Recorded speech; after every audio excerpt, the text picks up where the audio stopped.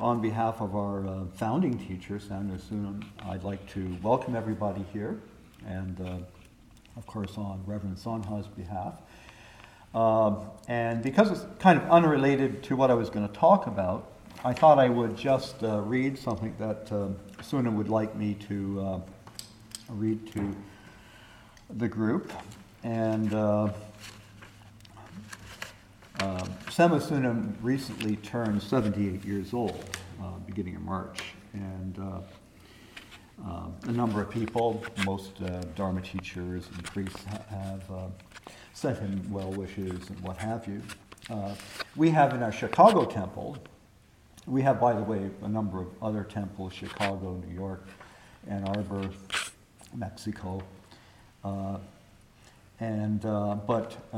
Samuel Sunam is in New York and received this from Achala, who is a member of our Chicago temple. And he wanted me to read it to everybody. So, thank you very much for your birthday wishes. When I think of you, I always think of your father first, the humble pastor who touched me deeply when I learned his attending of his son's precepts. The precept-taking ceremony in a rundown Buddhist temple in Michigan. Afterwards, I greeted him again when Achala came to Toronto in Canada to install new bathrooms. This is our College Street temple. I gave him old copies of Spring Wind magazines. He took them graciously and said that I'll keep them in our church library in Chicago. Thank you, Achala. Please convey my thanks to all who use the temple. Practice gratitude. Someone in New York City said, going to temple was very nice. Today is another crazy day. So today is going to be another crazy day with Sunam and all of us. Anyway, I sent him greetings as well. I'm 10 years exactly younger than him. And, Samuel Sunam founded this temple originally, and he was actually starting, for those who may not know it, from a basement apartment on Markham Street. They bought an old house on Gwynn Avenue, and then moved here. And oddly enough, we sold it, moved to a big place on College Street, 295 and 297, and two buildings actually, and sold them and came back here. So, we were sort of our second incarnation at the site. And anyway, I was going to talk about, kind of a mosaic of ideas, and kind of like what you're sitting on, things put together, maybe not that well put together, united, but anyway, one thing I've noticed, I do this all the time, is I drive, because I live in the East End, I drive usually up Rosedale Valley Road. And for those who may not know it, it's a very, if you want to get into the country in Toronto quickly, go down Rosedale Valley Road. Because parts of it are pretty, you feel like you're in Algonquin Park, the trees have fallen down, you don't see buildings, it's pretty wild in areas. And it's pretty close. And I've often been fascinated by the fact that when you drive down Rosedale Valley, pretty much between Yonge and Bayview Extension, which is quite a distance, up until a little while ago, there was only one stop sign at Park Road. Now it's heavily traveled because a lot of people use it as a shortcut, either coming or going downtown. So you drive down, say for example, if you're going east, down the road, you hit the stop sign. But there are hundreds of cars that are coming kind of east, west, north, and south at this one intersection. You actually sometimes have to wait about 10 minutes to get down to the stop sign when it's your turn. And it's kind of neat because all of a sudden, when you're there at the stop sign, the etiquette is that, whoever gets there first can go next. So you're having to look at the traffic going down Park Road one way and then down Park Road the other, and 2 lanes of traffic coming at you going west. And you have to figure out, okay, who was here first, and let them go, and watch out for pedestrians. And also sometimes, somebody gets there at exactly the same time you do. So, you have to kind of be clear, and I usually wave them on first. But I always thought it was kind of like a mini example of humanity. Everybody, and I've been through this intersection thousands of times, everybody kind of gives each other a lot of civility and respect, and nobody rushes through, even though they've been waiting to get down there for quite a while. And I thought, this is a great example of humanity and what it is to be human. People, being patient and being courteous to each other, and, like all day, and being mindful, I guess, is, what I thought. But, I'm a little bit wrong about that, because a machine could easily do the same thing. A self-driving car could go through there, and it would be, do it just as well. And so my example of what it is to be human is probably a bit flawed with that. They could probably even do it better. And in fact, recently they got rid of the stop signs, after years and years and years of all these delays, and they put a stop light. And now the traffic just zooms through because there's no need to be civil, because the light changes and it's your turn, you just zoom through, and there's never any waiting. And, so again, artificial intelligence has, what it does mean to be human, kind of in that same area. I remember going many years ago, I was in my 20s, and I was living in Cabbagetown, and we lived across from they're still around, an organization called Christian Resource Center. And, they had a place on Carlton Street at the time. And they had a young minister, Reverend Barry Morris, and one day he wanted us all to follow him. And at that time, actually, the Toronto Zoo was, at basically Riverdale Park, Sackville and Sumac or whatever. And that was the zoo. But anyway, we followed him down the hill, and we didn't really know what he was up to. And he wanted us to go across the pedestrian bridge, which unites Riverdale Park with the, other Riverdale Park. And I don't know if you know the area, but you have Gerrard Street, and just north, there's a very long pedestrian bridge. And so we kind of all walked following him, and then he stopped in the middle of it. And he said, you're surrounded by death.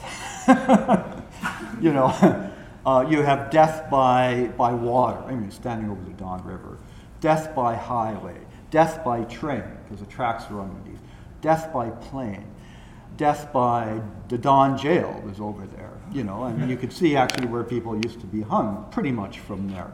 You had the Bridgepoint Hospital, the old Bridgepoint Hospital there, which was, a lot of people, they're spending their last days there. And yes, you were surrounded by death.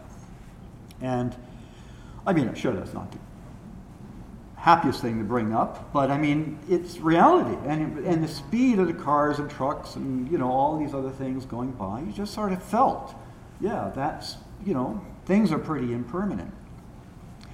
And that's what I feel is kind of being human, being, or at least a sentient being, that kind of awareness of death. Yuval Harari, who's written a number of books, Sapiens and Homo Deus, and what have you, he said, people quite often conflict consciousness with intelligence. Well, actually, they're totally separate. You can be highly intelligent, like artificial machine, and and have no real consciousness. But that awareness of death or mortality is, what it is to be a living, sentient being. Some people have said, well, human beings are the only beings that really have this awareness of death. But if you've ever had animals, you know that's not true, basically. This is a picture of my dog, Buster.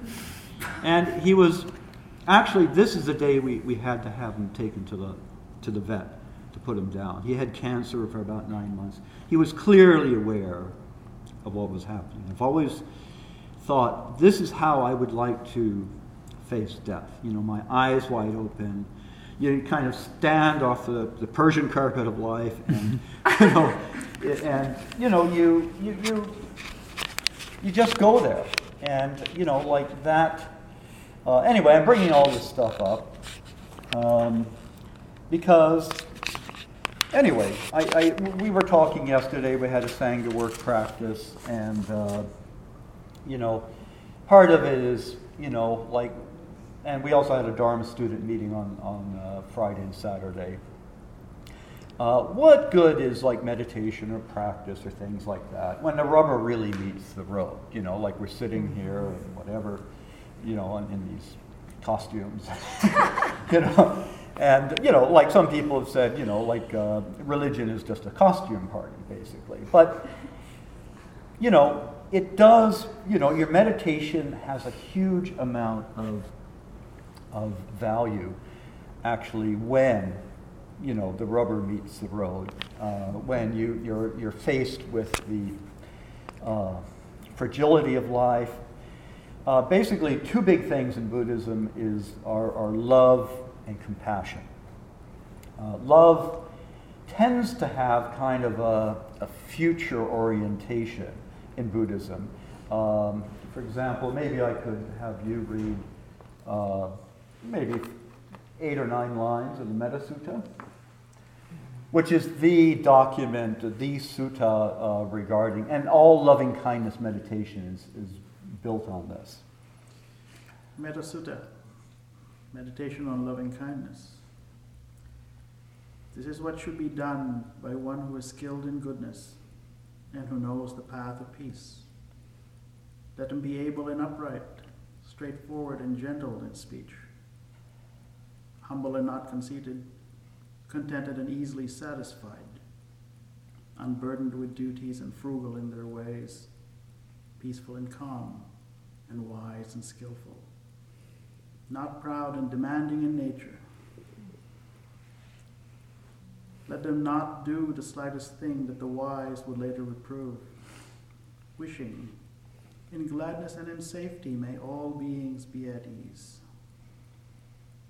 Whatever living beings there may be, whether they are weak or strong, omitting none, the great or the mighty, medium, short or small, the seen and the unseen, those living near and far away, those born and to be born, may all beings be at ease. Let none deceive another, or despise any being in any state. Let none through anger or ill will wish harm upon another. Even as a mother protects with her life her child, her only child, so with a boundless heart should one cherish all living beings. Radiating kindness over the entire world, spreading upwards to the skies and downwards to depths, outward and unbounded, freed from hatred and ill will. Whether standing or walking, seated or lying down, free from drowsiness, one should sustain this recollection.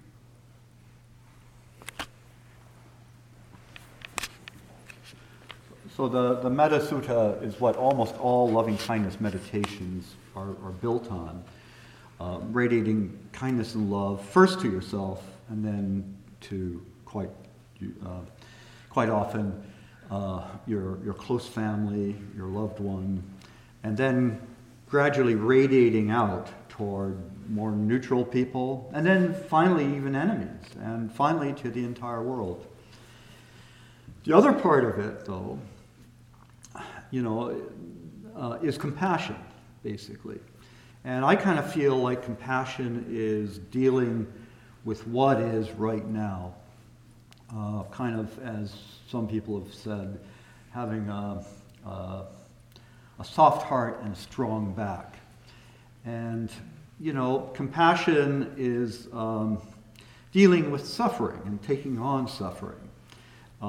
That's in the present moment, where love tends to be wishing for everybody to have the best possible life and spiritual growth. Compassion is you're just dealing with what is. And when we do, for example, here, as we did the 3 refuges, and we did kind of the refuges in Korean as well, we're dealing with intention. This is what we would like to go for a refuge, or we do the 4 great vows. And we're wishing to save all beings. We're taking on this fantastic challenge, and impossible challenge. So, kind of intention is important. Attention, which is really what a lot of meditation is about, is important. Where it's hit the road for me, basically, is, kind of dealing with, my wife's situation. She has very severe COPD. And this literally keeps her alive, which is just a tube, and it's oxygen. And pretty much since the time we've moved in here, which was 8 years ago, she's had to be on oxygen 24/7. And it's a great example of practicing attention and mindfulness, because anything can happen throughout the day, or more probably at night.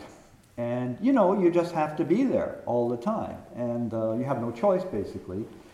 But I found that, the practice of meditation has been very helpful. It relaxes you, it relaxes her, and you're just aware of whatever may come up. And no judgment, whatever. And, and what you don't want is to have yourself, basically, kind of increase any kind of anxiety or tension in the place. And, we've dealt a lot with doctors and what have you. Again, going back to Yuval Harari, he feels that, what doctors do could probably be supplanted to some point by computers. Nowadays it tends to be a lot of data, analysis and what have you.